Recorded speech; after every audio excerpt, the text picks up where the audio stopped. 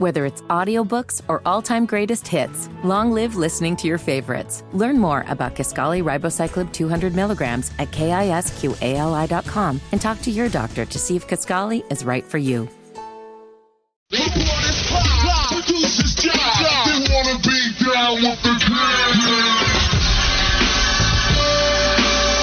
Only on Sports Radio 92.7 FM WFNZ.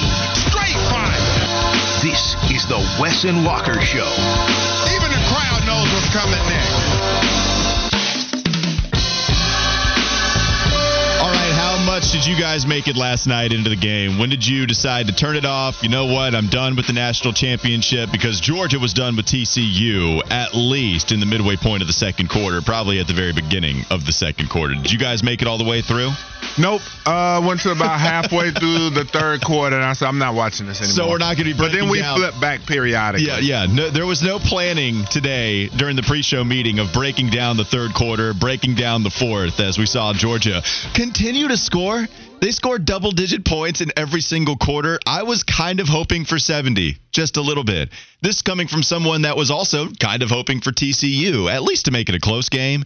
But I did want to see the Horned Frogs actually make this not only a tight one, but I wanted to see them win, and I quickly turned it off. And Stanford Pete writing in, he turned it off at 9. Did you stick through strong? Fitty, did you watch until the end? Oh, yeah. I watched every minute of that ass kicking, because this was why I was so mad that TCU upset Michigan in the Fiesta Bowl. We knew that was going to happen last night. Maybe not to the tune of 65-7. We didn't put it on the reel. Nobody thought it was going to be a close game. And so I sat there and just enjoyed watching TCU get thrown like a rag doll. So, Fitty, oftentimes you make fun of me for not listening. Wes has joined in that joke, but I've been flipping it on you here recently, and I'm just going to do it again, because in the reel that you yourself filmed yesterday, both Wes and myself had TCU making this a close game, and obviously we could not have been more wrong. Wes, you and I, TCU evaluation didn't go well for us in the college football playoff this year. Well, I thought that, in sports, I always talk about how I'm a big intangibles guy, so I thought that them sitting around for a week, hearing how bad they were going to get beat. We hear that with teams all the time, and a lot of times underdogs do come out and are a lot more feisty when they have to sit around and hear about how bad they're going to lose. And so I thought, with this big play offense they had, led the nation in plays over 50-plus yards, all the ranked wins, I thought TCU would have enough to come out. Plus, from what we've seen from Georgia. Mm-hmm. I mean, in that playoff game before that, they looked good, but they had to battle back. And then we've seen them at times this season be underwhelming. So I thought that TCU would have a chance to make it a game. I didn't think they would win, but I didn't see that coming. Are you more of an intangibles guy or an analytics guy? Which one are you more of? I'm a little bit of both, man. I try to find a good balance between the two. Like, I'm big on revenge and different little psychological factors. To an extent, yeah. But more so, yeah. Well, I'm trying to gauge your coaching philosophy, but we'll actually get to that a little bit later on in the show, because something we have planned Intangilytics. Intangilytics. Yep, I like that. I do too. But he might have to trademark that. Did Fitty get a damn quote on the wall before I did? He might, yeah. Intangilytics. Stupid, man. I like that. I mean, now we have I might get a t-shirt. We need to go to TeePublic. That is actually something we should do. We should market the name. We should go and figure out a way to market Wes and Walker, which you can follow. That is our Twitter handle. I do need help spelling it on the handle and the t-shirt, though. How do you WESANDWALKER. Let's hit it. And every 1,000 followers, we're gonna hook you up. Seriously, we're not capping. All right, we'll do it on TeePublic, and we'll create Intangilytics. Hit the follow button. All right, we'll get down to the details with the college championship. We'll also talk a lot about Steve Wilks today, who is interviewing for the permanent head coaching job, and we have a list of other candidates that the Carolina Panthers have requested interviews with too. A lot of offensive-minded guys, and you're seeing a lot of young offensive minds. Jim Caldwell is on that list, not necessarily filling the young void, but is filling the offensive void that David Tepper is looking to address with this team. We'll get to some of the other candidates later on as well. We're packed. We're ready to go. It's time to get off of the bus. We look good getting off the bus. I got something to say. Damn! Kick it! I can feel it. 65-7, Georgia repeats as national champions, and this time they had no problem doing it. 65-7, they win with Stetson Bennett throwing for 304 yards, 4 touchdowns, did not throw an interception, and he also ran for a couple of touchdowns, including the first one of the game, the long 21-yard run. I don't believe he was touched on any of those TD scampers, either one of the 2 that he had.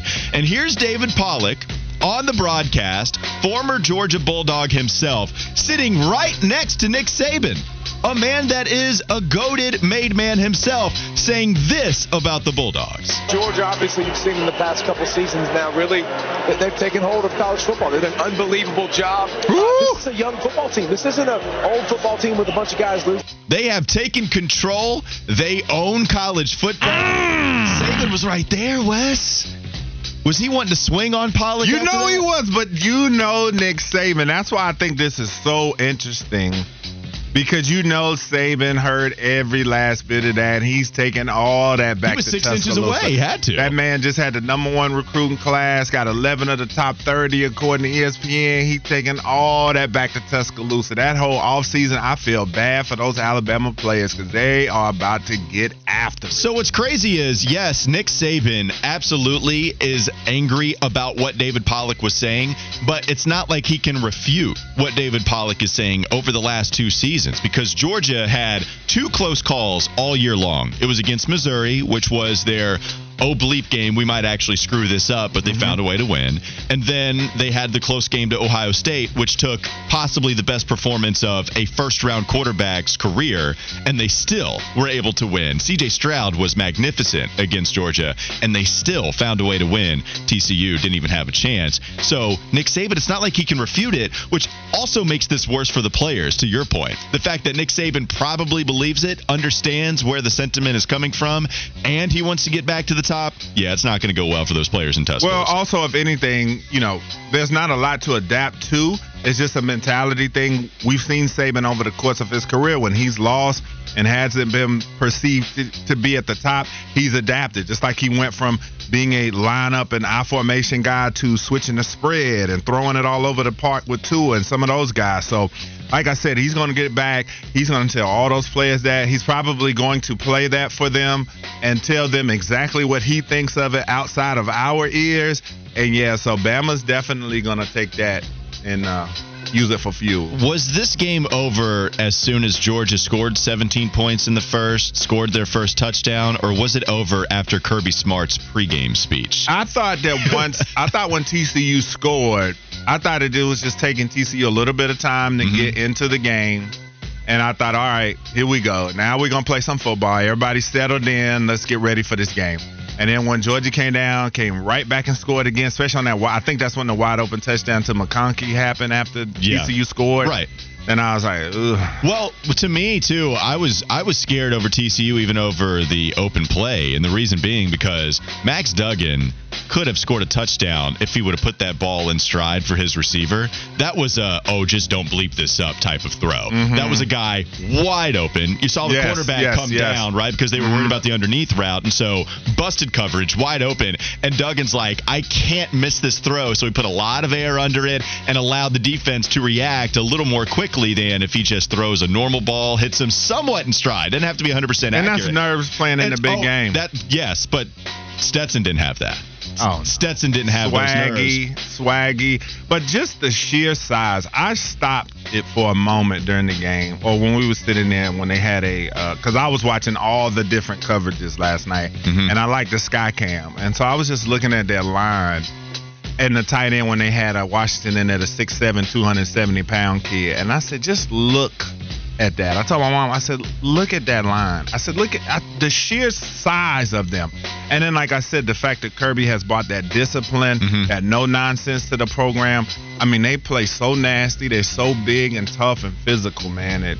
it was just too much for TCU. Well, I'm going to go ahead and shed some light on Reverend Herbaceous' text, because yesterday he was angry at us for saying Max Duggan was the best quarterback in this game and saying that. I did not say that. I said that, and then he was angry at me. He called us both out, so it's Wes and Walker, man. I ain't taking this bullet with you, because I have been. We got to go down together. I have been singing the praises of Stetson Bennett for 2 years. Your Andy Dalton take is mine.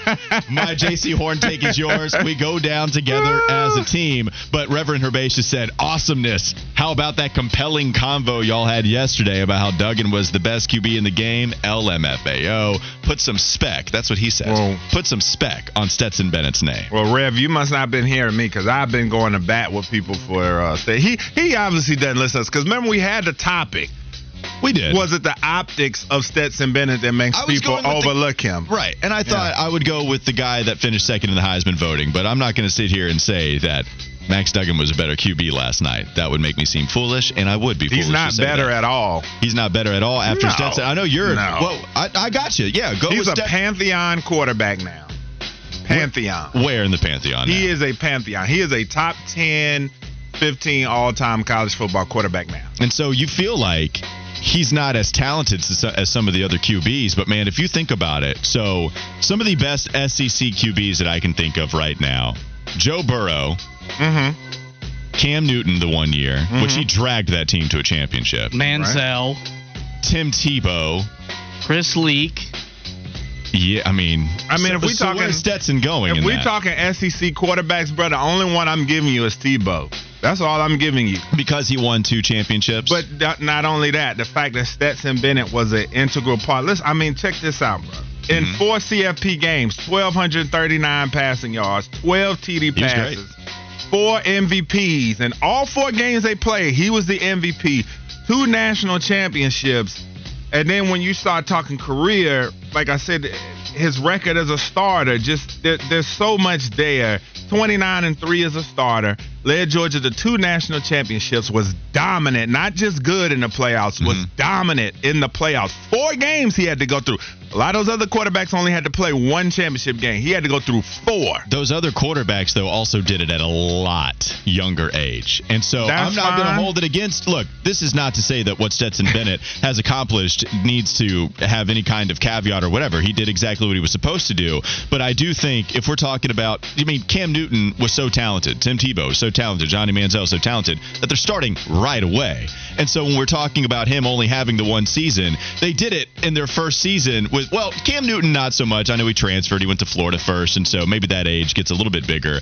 But Stetson Bennett is like, I saw a tweet yesterday that he's 8 months younger than Josh Rosen, who was drafted, 4, 5 years ago? Like, it was the same draft. So that's the only thing, but you're right. For me, it's him and Tebow when you're talking SEC. Yeah, no, it was an incredible career. We do have Fucking Fitty. 704 number wrote in. He knew that game was over on the opening drive. And the Bagel Guy wrote in this. Just a quick question before we go to the next segment, Wes. Could a young Wes Bryant block Jalen Carter, or is he too big? Well, I didn't like playing interior. I was a guard at Florida. I didn't like blocking the interior. They're too big. They're too massive. I can hold my own, but I like dealing with the athletes out on the edge. But I could block them. Yeah, I can hold my own. Yeah, 100%. And if he ever did my quarterback like he did Jaden Daniels and held him up and then held his hand in there, we scrapping. Yes, that was early. That was hilarious. Early. Though. He getting a big shove. Are you getting disqualified from the game? Maybe. Okay. Wes Bryant out here protecting his quarterbacks. Now I'm his quarterback, and Wes Bryant going to be protecting me. And even so, Fitty, if I'm a quarterback, then Fitty's Wes's baby, man.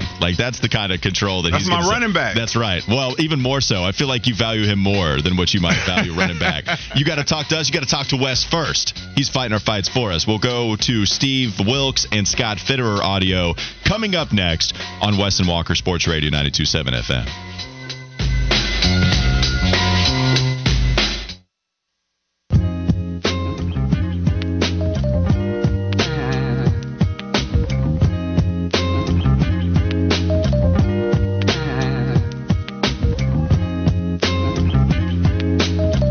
Wes and Walker off and rolling on Sports Radio 92.7 WFNZ. If you want to help us out, talk to us, send some comments, some thoughts in, you can do so by texting the Garage Door Guru text line.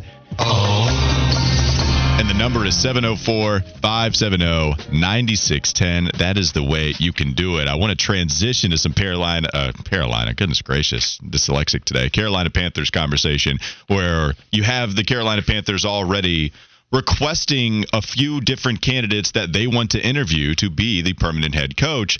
And this coming in from an Athletic article written by one Joe Person. He said this, quote, "The Panthers also have requested interviews with two of the most in-demand candidates, Philadelphia offensive coordinator Shane Steichen and Lions offensive coordinator Ben Johnson, as well as Bills play caller Ken Dorsey and Giants offensive coordinator Mike Kafka, those according to multiple reports." So I do want to get to some of that a little bit later on, but I wanted to bring that to everybody's attention because it's obviously a huge search for Panthers fans and the Panthers franchise.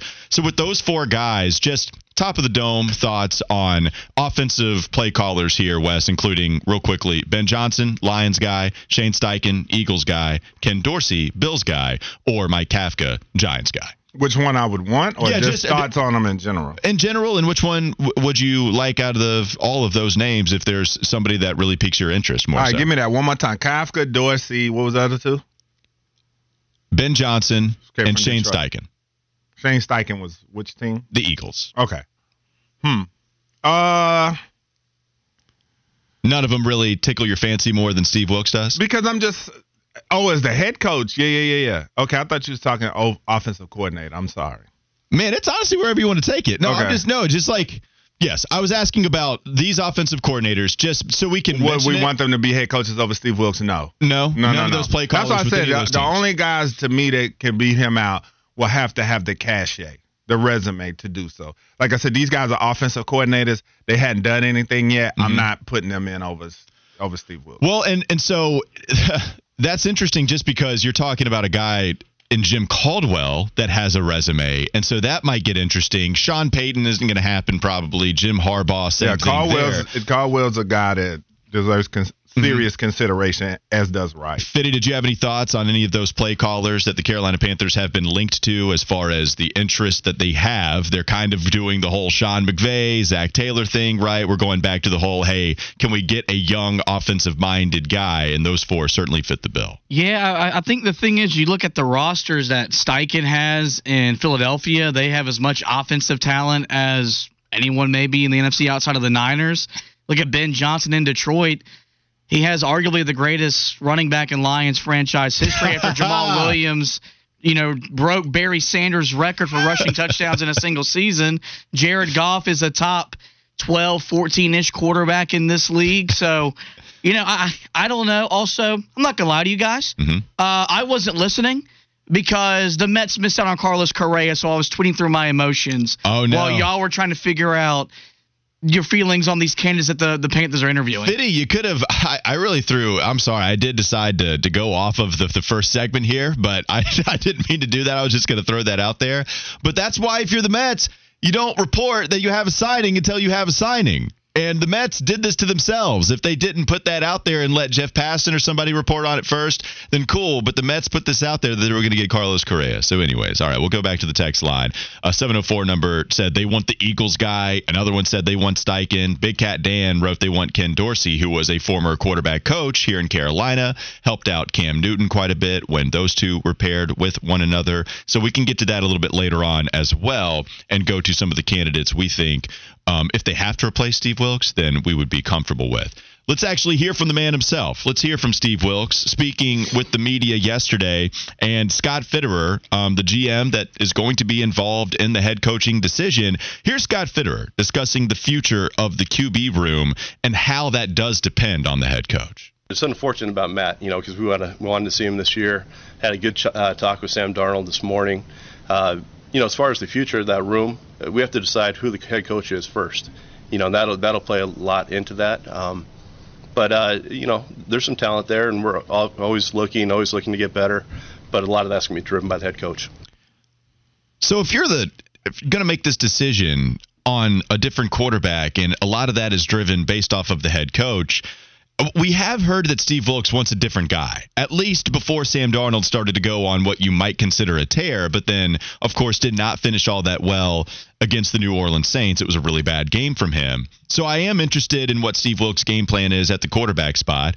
These offensive-minded guys, whether it be Steichen, Kafka, all the names that I just went over, I would be interested in what their evaluation is. We also know here that assistant GM Dan Morgan and Scott Fitterer spent part of the fall traveling to scout all of the quarterbacks you might mention or take in the first round. Bryce Young, C.J. Stroud, Will Levis, and Anthony Richardson. Now, Joe Person does not list Hendon Hooker here, but he's not going to be taken in the first round. Age and especially the injury, I think, did not allow him to be taken in the first round, even though I would love Hendon Hooker to be on my football team any day of the week. So what do you make of first trying to find out who the head coach is going to be and then attacking the quarterback spot only after you find out who the head coach is? Yeah, I think that's a smart way to do business because, like I said, the quarterback is going to be responsible. He's going to have the head coach's job in his hands. So if I'm a head coach, I would want the opportunity to choose a guy that I feel best could secure my future and a guy that I feel like I can win football games with. And I think as an organization, like I said, everything trickles from the top down, from owner to GM to head coach, and then the quarterback is next up in that pecking order, in my opinion. So, yeah, I definitely want to have my guy that's going to be the leader of my team in place before I choose the on-field leader of my team. I love what Fitterer is saying because there are teams in the past that do something that seems pretty obvious not to do, and that is to go through the draft and then fire a GM and then bring on a different GM right after the draft concludes. Or same thing with the head coach, because then you don't have any continuity in the hierarchy of an organization. And so if David Tepper, hopefully, can give up quite a bit of power here by allowing Scott Fitterer to remain the general manager, if that's the decision you want, cool, roll with him. I like enough of what he's done, has had questionable decisions, but I'm cool rolling with Scott Fitterer. So allow him to decide who he wants to be the head coach. And then allow that head coach and Scott Fitterer to work together to see if they're on the same page and then go select a quarterback from there. Because what I don't want is David Tepper going after a different GM, and then whatever GM comes aboard, he already tells that general manager, hey, I'm going to be making the head coaching decision. And then you hire whatever David Tepper wants as a head coach. And then Tepper reportedly had a lot of interest in Will Levis. So then Tepper is like, all right, let's go after Will Levis. After I told the GM I'm going to hire the coach that I want to. And the GM always has to defer to me, even in football operations side of things, even though he's refuted that a couple of times. I just want continuity. I want something that everyone is on the same page when it comes to the higher-ups, when it comes to the authority figures with this team. And that comment, it's at least we're hearing the right thing. Practice is not exactly always what you preach, and so we'll see if that's what happens with Carolina. But at least they're saying the right thing here, and I'm cool with that. Now, speaking of the authority figures within this organization, not only do you have David Tepper and Scott Fitterer looking for a different head coach, but Fitterer said that Nicole Tepper, David Tepper's wife, will also be involved in the decision. Will Nicole be part of the process? Yes. Play it again. If you don't mind, Fitty, play it one more time. Will Nicole be part of the process? Yes. Okay. Part of what process? Finding the head coach. Before we start to go, what in the hell is happening over at Bank of America? Here's what I'll say about Nicole Tepper, David Tepper's wife, who also has a very large role within the organization. She's talked about this before, and I believe Phil Orban wrote this piece, if I'm not mistaken, about her role within the franchise. And she discussed how she has her fingerprints over everything, basically, and it's not necessarily in a bad way, where she's actually finding out the feelings of a lot of different people within that team, all across the board, right? It doesn't matter if you're higher up. It doesn't matter if you're lower level, quote unquote, that she does have the pulse of everything happening within the Carolina Panthers, within Bank of America Stadium. And when Scott Fitterer says, yes, she has a role, it would be very easy to react and say, what in the hell, this team, we're actually allowing spouses to decide what's happening here. Like, I understand that, right? Like, I get it if that's the first reactionary thing you want to say on the airwaves. But what I will say is that Nicole Tepper, she does have a large role with this organization, and she does have the pulse of everybody involved. And so I just wonder how valuable that would be in deciding who the head coach is. Ultimately, I want this to be the best coach coach to win and lose football games to win more of those, right? I don't want any of the L's. I don't want any of that. Who's the guy that can give you the wins? Mm-hmm. But yeah, it's definitely weird, and it's definitely not something you hear a whole lot. Well, this is what I was going to say as well. I think that whether directly or indirectly, his wife was going to be involved in this. Whether or not she's in the building and has the post, he's going to talk to her about this, okay? That's just part of being in a relationship. When you have major decisions like that,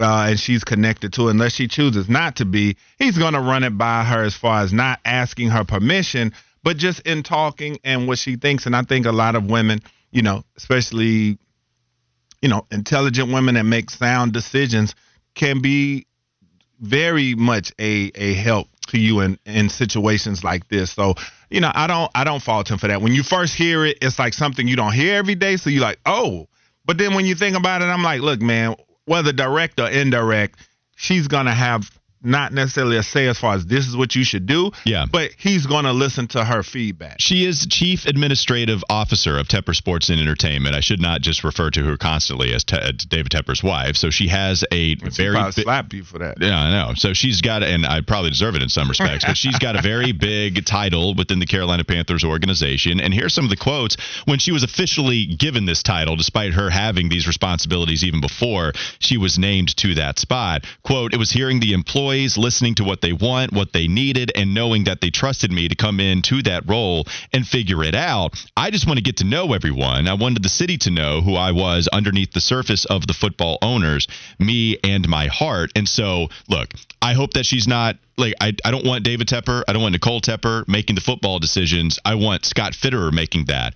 But I also understand why Scott Fitterer would say, yes, she's going to be involved in this coaching search. Let's move on to another comment from the GM here with Carolina. He said it is all about finding the right fit for us when they're conducting this search. Yeah, I've been fortunate to be around a few head coaches, Pete being one of them, who's very special.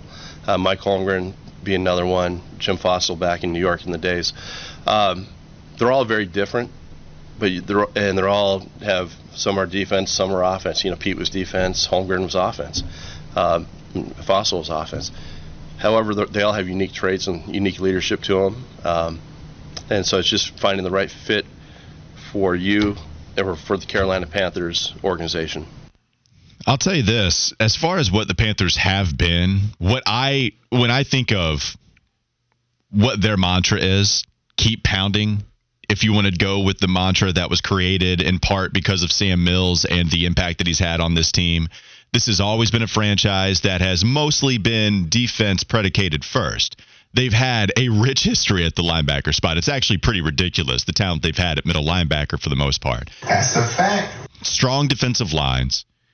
And even with, maybe mediocre secondaries to underrated guys, it's always been ground and pound physical football teams that have allowed this team to be successful. Steve Wilks embodies that, if that's the right fit. But David Tepper's only been ahead of this organization for the last 4 years. Mm-hmm. And does he want a new identity with this team? And I think people will be receptive to that if they win. The problem, Wes, is that they haven't won yet under David Tepper. And that's something that if you want people to come around to what is a new culture, Carolina's culture has never really been that bad. It's actually been pretty good under Ron Rivera. Now, they didn't win. They got rid of him, and that's fine. But we can't go in here and say that the culture has always been this terrible thing. And it seems like you might want to change that. If Steve Wilks is gone, you bring in a young offensive mind and somebody that doesn't have quite the trust of these players like Steve Wilks does, somebody that doesn't have quite the experience maybe in the NFL, assistant, whatever, that Steve Wilks does. That's when you start to take a risk, and you have to deem whether that risk is worth it. Yeah, and I mean, that's a huge part of this whole process, and that's what makes it so interesting to see what it is that they want to do, because you do have to come in there and command the respect of the players. Now, I do think the players are going to play regardless because, as I've said, they want the check. But as far as just the guy that they're going to really feel good about and want to run through a wall for day in and day out, yeah, I mean, you do have to get it right. You do have to find the right fit. But you do raise an interesting question if he wants to change the identity, if he does want a different identity, if he feels like that hasn't gotten a Lombardi in there at Bank of America, maybe he feels like there is a need for an identity switch. Well, and the last thing before we move on, we do have some more audio. We just don't have enough time, so we'll try to get back to that later on in the show from Wilks and Fitterer. But if you're David Tepper, then this is a huge pressurized situation. Maybe you just don't care and pressure doesn't get to you. That's certainly well within reason because these guys have so much power. When you are the second richest owner in the NFL, you have so much power, maybe you don't care. But there are two schools of thought.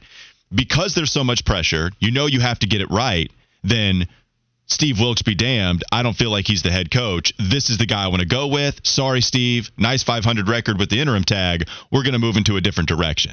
So that might be one school of thought from David Tepper. The other is, well, let's just take the easy way out and let's go with somebody that has provided some stability when we haven't been with it in the Matt Rule era and really not too much in my era as the owner. And so I'm going to have to nail this other pick if I don't go with Steve Wilks. Let's just take what is, quote, the safe and, in my opinion, the right decision. And I don't know what road he's going to take. You could view it either way from somebody that has this much control, all of the control, not this much, all of the control like David Tepper does. This thing's going to be pretty fascinating as the week plays out, as the next weeks play out when trying to decide who the next HC is going to be. All right, let's get to the first Fitty Flash of the day. What you got for us, Fitty? Well, I did just want to reiterate in case y'all missed it earlier. Carlos Correa is returning to the Twins on a 6-year, $200 million deal. Did he? Oh, is that 130 less than he signed with the Mets? Was it 330? He got up to 350 with the Giants. Okay. Still a lot, though, it sounds like. But, of course, his deal, like with the Giants, like with the Mets, is pending a physical. Some really great news coming out in the NFL yesterday. Damar Hamlin. Back in Buffalo. Less than a full week after his injury on Monday Night Football against the Bengals, he's back in Buffalo, back in a hospital, but back home. Sean McDermott and Brandon Beane went and visited him yesterday. We saw how emotional that Bills team was on Sunday. I think that's going to be taken to a different level this week with him back in the area in a playoff game. They're going to be a really tough team to beat, fighting for a guy that nearly lost his life on a football field. How much would that influence you and your play on the field, Wes, if this is something that would have happened to your football team or if you played for the Bills? Well, it's just extra motivation. I mean, you're already motivated as a pro athlete and to win, and it's playoff time now, so your motivation should be at an all-time high. I mean, it's going to give you a little bit extra for sure, though, no doubt. I just like how 50, swept that under the rug really quick with the best news bite that you could put under there to be able to sweep under the rug the Mets' failure to sign Correa. But I told you something was afoot when he failed the physical with the Giants. I said something was going on. Oh, yeah. And we see it. He keeps bouncing around all these teams, and you should probably be glad that you guys didn't get him because he probably ended up just collecting checks from you guys sitting in the dugout. Where did you get all these baseball takes from? He's mocked you, and now he's calling you out for sweeping your Mets fandom in that story that goes against them under the rug. I'm telling you, the relationship, as I thought it was building back up, it is continuing to be rocky as we go on. I'm telling you right now. Last segment of the first hour coming up next, Wes and Walker.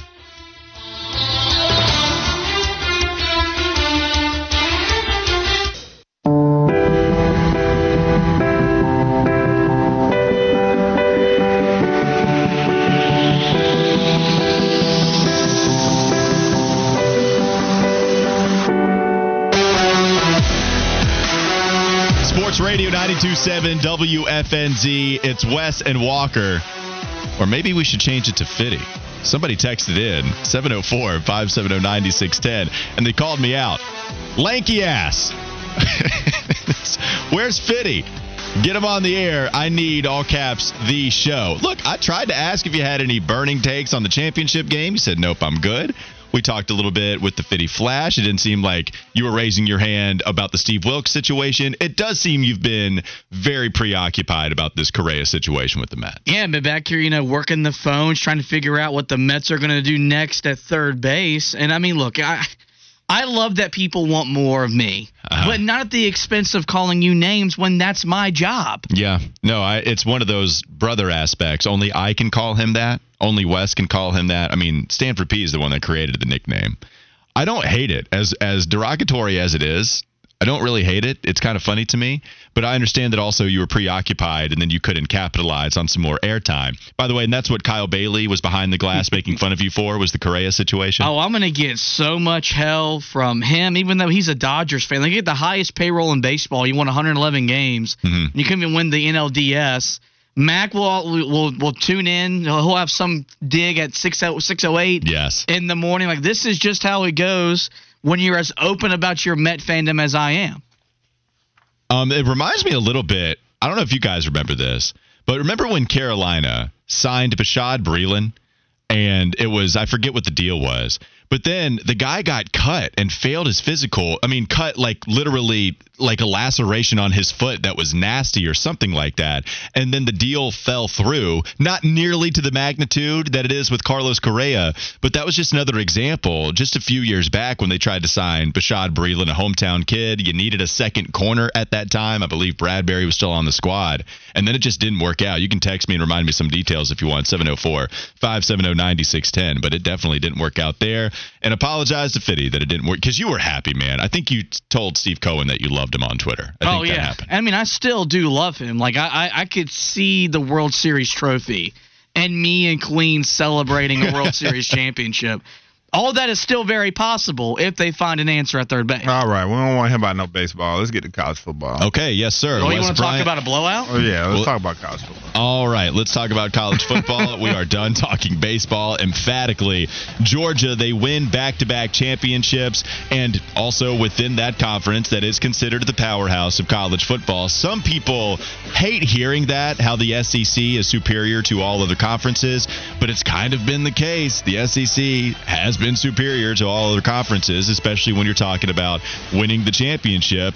And now it looks like Georgia is at the top of the mountain when it comes to the sport. David Pollack said it right in front of Nick Saban's face, and I think all of us can agree with that, especially with the play of their quarterback and just with the play overall. Here's Kirby Smart, the head coach of Georgia, discussing the impact that Stetson Bennett had with this program.